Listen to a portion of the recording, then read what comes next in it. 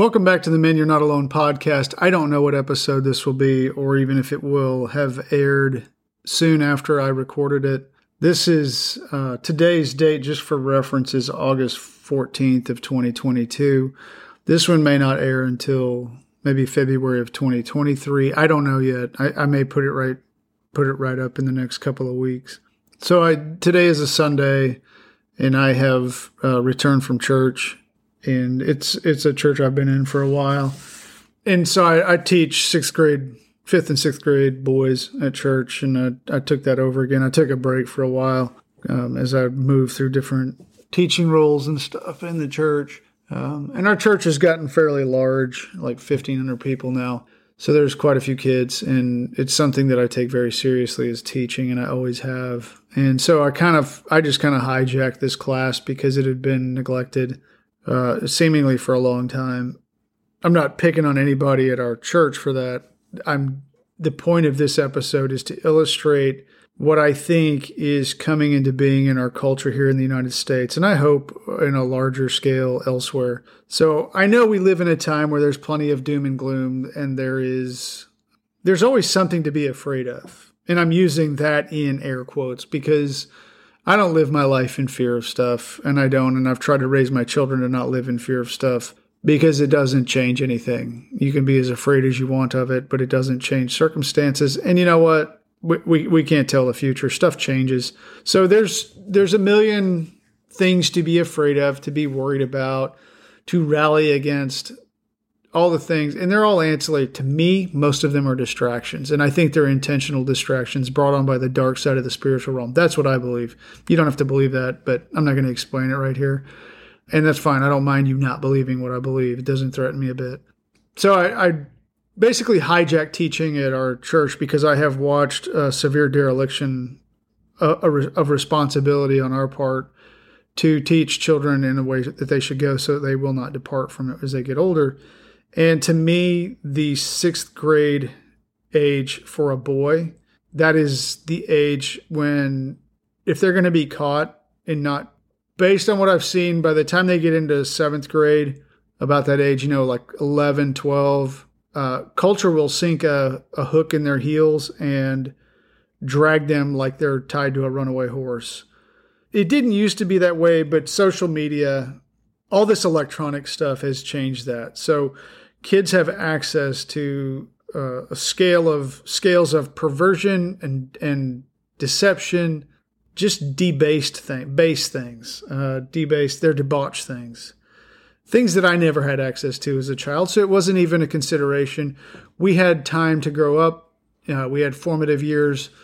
And children are robbed of that now by electronic devices. And again, I don't see that as coincidence. I do see that as something intentional. I see it, and you can call it whatever you want, but I do think it is part of a plan from the underworld to destroy cultures. Satan's mission is not, it's to be worshipped by others, but it's also to damage as much as possible along the way so that the praise for creation, ourselves, for how much Jesus loves us, for how good God is to us, it goes to Satan, or it just doesn't go anywhere. It doesn't matter. That is what he wants to do. If you can't get him to join you, then beat him. And that is what I see going on. And I see it in so many different facets of life. And most people don't necessarily see it as connected, but I would definitely loop put electronic devices into that, because to me, it really hasn't brought a tremendous amount of benefit to our lives. You could say my podcast is, but I grew up listening to Paul Harvey. I grew up listening to talk radio. I grew up listening to The Rest of the Story.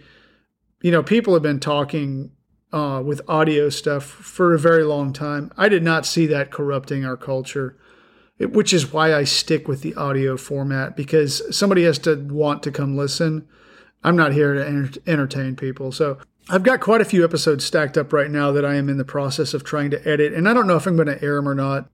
Because sometimes when I see stuff happening, I don't speak super filtered, and maybe it's time to not speak with a filter. Maybe the time has come when it's okay. I give myself permission to speak without a filter. And if somebody finds it a little bit harsh or jagged, so be it. Because being a little kind of pussyfooting around like a dandy boy that's really not done anything positive for our country, for trying to build men into dandy boys. That has been very destructive to us, which brings me to the subject at hand. I have long contended that based on what I have observed and been taught by men, that one of the best ways, if not the best way, to bring a culture to its knees, to bring a culture down, not to its knees, that would suggest some kind of humility to me, to bring it down, to crack it and collapse it, you have to start with men. You have to remove men from that equation, because ultimately the men are going to be the ones who are going to be willing to give up their lives on the battlefield to defend a culture. And I understand the whole woke equality thing and stuff like that, but if I've got to step onto a battlefield and I have to choose between a warrior man and a warrior woman, give me the warrior man. And I understand this is not insensitivity. It's just I want the man with an axe or a gun. I don't want to deal with a woman in her emotional turmoil or ups and downs in a sticky situation. I want a guy that can be even keeled in the hardest of times. And that is not women. They just aren't. And that's fine. I think that's one of the attributes of a woman is we're different. Anyway, I don't see that as a curse. I see that as just the way we're wired. So I have been largely running like an island, ministering to men, talking with men, trying to just be a way to connect men together so that they can get through the various storms in their life. And a lot of them are very serious storms. And I've touched on a lot of these as I went through this podcast to this point. And a lot of the men that I've brought on, in fact, most of the men I've brought on, have touched on the things that are part of the storm that is coming against good men and fathers. And I see it in younger boys and men, young boys, whatever, not young boys, but boys and young men. Because you can't just you can't just create a storm for grown men. You have to, if you want to really break the culture, you have to ingrain that. You have to start earlier and earlier. And I think that is exactly what we have seen taking place in the school system, in entertainment culture, in all the social media stuff, is a weakening of men. And you start at a younger and younger age. And what you do is you use shaming language to keep other men, good men and good fathers, from speaking up, because they're afraid of being canceled. But men are checking out of caring for that. They don't. I'm watching some men take a stand, and more of them are. And I think that men leaving the dating pool is another example of men taking a stand. It's not that they're anti-women. It's that they know that things are a train wreck, and remaining in that dating game is only going to keep enabling the same. What you allow is what will continue. And I think a lot of men have woke up to that, and they can't put their finger on it, but that is why they're doing what they're doing. I think it is a way that men are taking a stand. They are standing up and saying, enough is enough. I don't want to hear about your craziness. I don't want to be told what I should think. I don't want to be taught how to raise my children. I don't want to be taught what my boys should act like or be like. I am raising them to be men. And if you don't like that, you go to another country, but at least get the hell out of my face. And I think that we are watching that happen on a large scale. I have long held the position, and I've not been quiet about this on this podcast. One of the places most derelict in reaching men and ministering to men who are hurting and in storms and pain are churches. American churches are, in general, again, I'm not saying every church, but I would say that the bulk of churches, as I talk to men around the country, I'm like, is there a church you can go to? Is there something set up in your church where men can go? No, there's not. Now, there's 15 programs for women who are hurting or suffering or going through a particular life journey or whatever, but I would say that the reflection where the war against men, good men and fathers, that has now moved into younger generations, against younger generations, or is trying to be moved there, and it's starting to fail. It's fracturing, and radical feminism and the whole woke thing is losing market share. It is a declining return on market share. So we have this multifaceted attack, which I discuss at length in my book, about it being driven from the underworld because it's the only thing that can coordinate this across an entire world. So churches have been, I would say, grossly derelict for the most part. They don't care about men. When push comes to shove, I would say the average Christian church in the U.S. does not give a crap about its men. And that sounds harsh, But like John warned us, don't believe every spirit that comes to you, but look at the fruit that's on its tree. What is it producing? And what I see most churches producing is gynocentric culture. Women get a pass on everything. We are altering a lot of scripture, a lot of Bible verses and texts, or skipping them altogether because they make us uncomfortable. And they could implicate that women can have flaws too. They can have weaknesses in their character. Actually, they do. It's not that they can. They do have weaknesses in their character. They do have flaws in their character. They are people, just like men are. This is not news to 95% of the world. But churches are dancing around it, and they have been enabling this. Well, as men become more casualties in this, and the church not responding in a way to help or even assemble a way to minister to men, that is the fruit of the tree. There are oodles, I haven't used that word, I don't even know where that came from. There are myriad ways for women to get help through the way American churches are set up. They have property rights on the entire victimhood market. Men do not. Men are the victimizers and women are the victims. And I'm not even saying that the men are victimizing the women, but if there's an issue, what we do is we burden men and we try to lighten the load on women. And that has been going on for so long that now women have a sense of entitlement. Never mind, I'm not going to go down that road. Churches have been dropping the ball. Churches dropped the ball a long time ago and have shown no interest in picking it up because the issues don't exist. Men don't have issues. And it's really weird that even though I ran a men's group in our church for 8 years, men still don't have issues, yet they would just keep cycling through. As a church, do we ever address that? No, we don't. Those aren't real. Those happen in a quiet way. Those are handled not in the main alley where everybody can see them, not in the main stage, not in the main focus of the church. Men's issues are not center stage material. Women's issues are definitely center stage material, where women can again have that pedestal upon which they have been placed unjustly, and to both men and women, it's unjust, a position that they truly did not earn, but it was bestowed.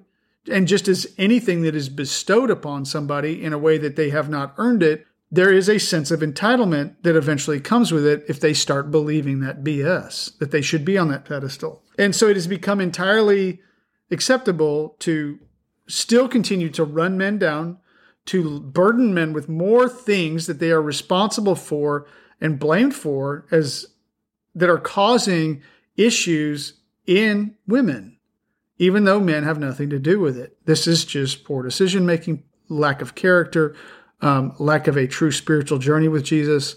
Those are the real issues. It's not men.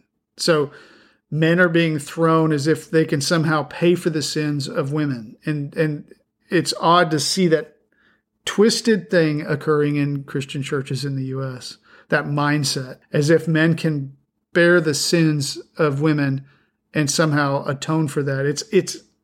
It's twisted on so many levels that I don't even feel like dissecting it right now because I'm hungry and I have several things that I need to get done today. I'm going to bring a guest on.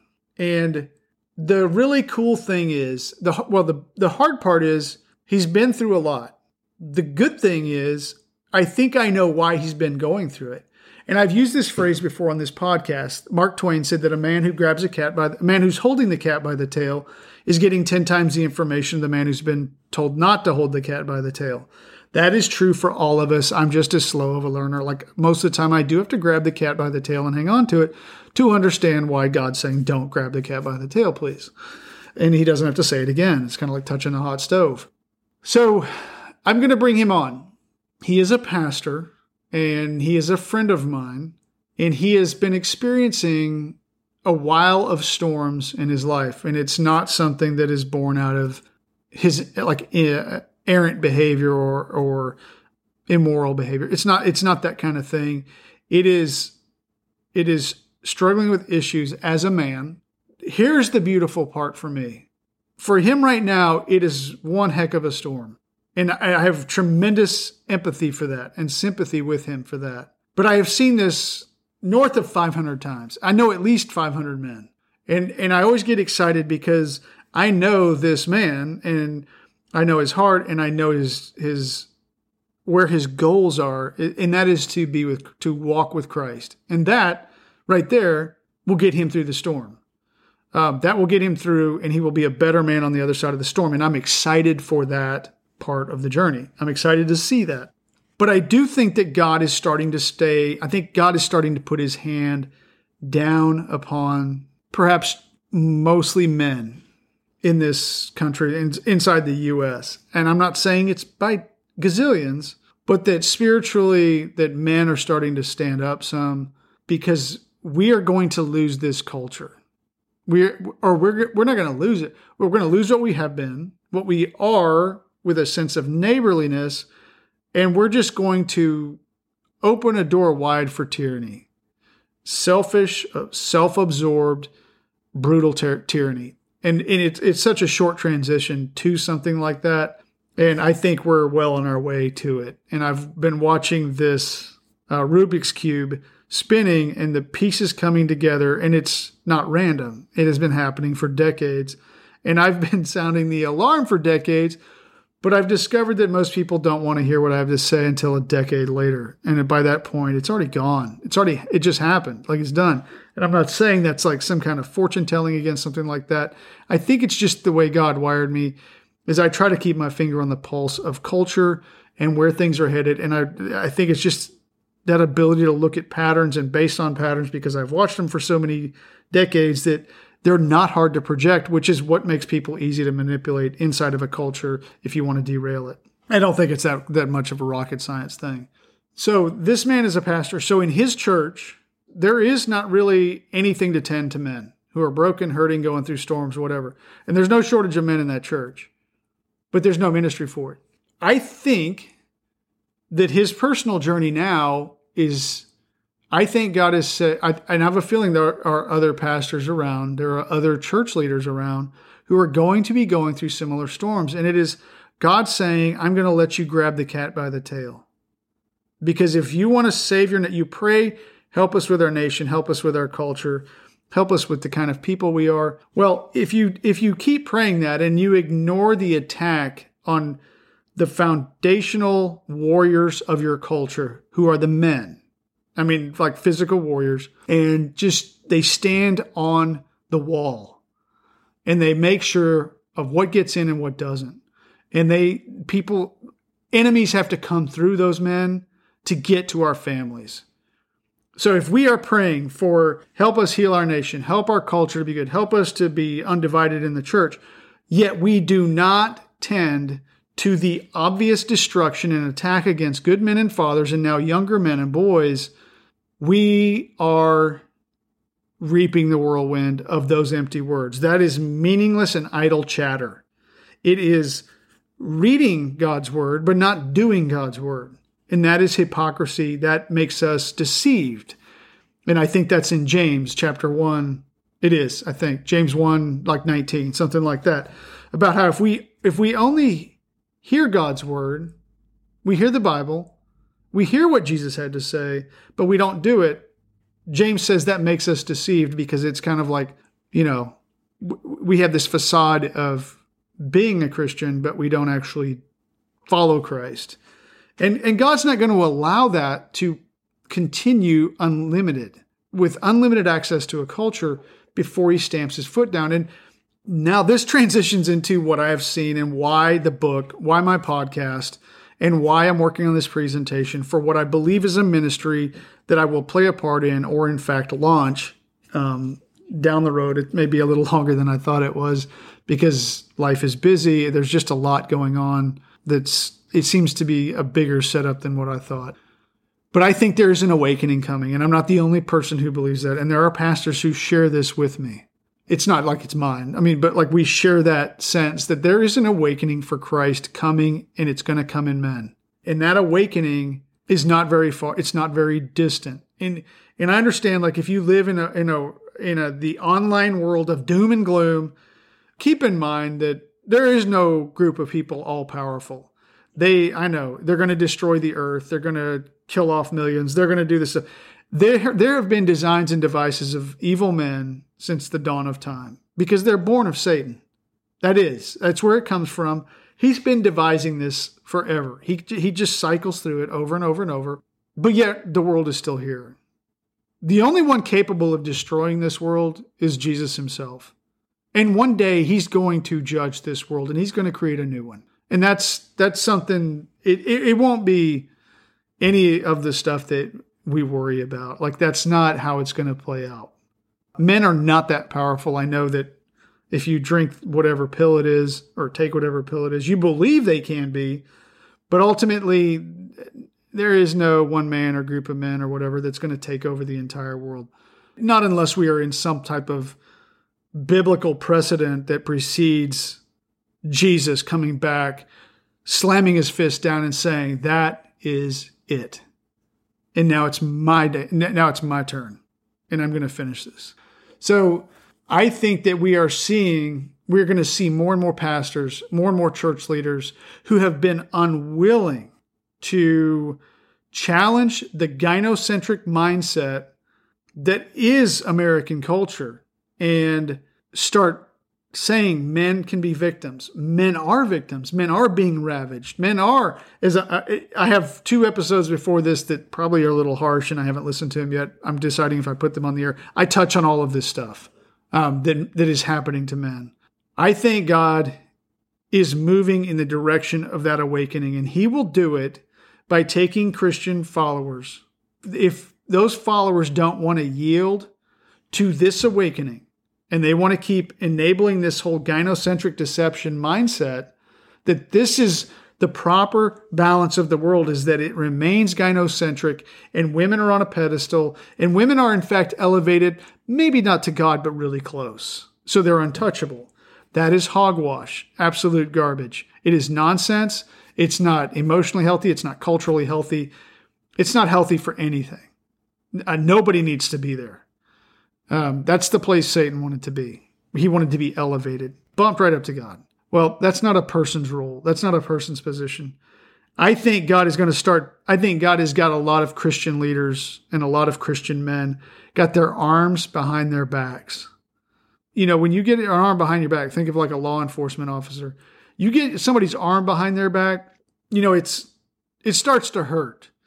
You know, you take that wrist and you fold it in on their forearm when it's behind their back, you can make them do whatever you want. And I think that's where God is taking things, is he's going to pull until, if necessary, it dislocates some joints of stubborn people who say that we follow Christ, and this has to start with men. That is where the fountain of strength is going to push, and that will in fact help women and their children, their families, their sisters, their wives, whatever it might be. But if we keep neglecting men, we are still drinking from that deception. And God is going to change that with our consent or without it. And if we keep saying that we are following Christ, yet we will not entertain the idea that we live in a gynocentric culture, our churches are in fact largely gynocentric, and men are being cast aside, and anything is fair game against a man.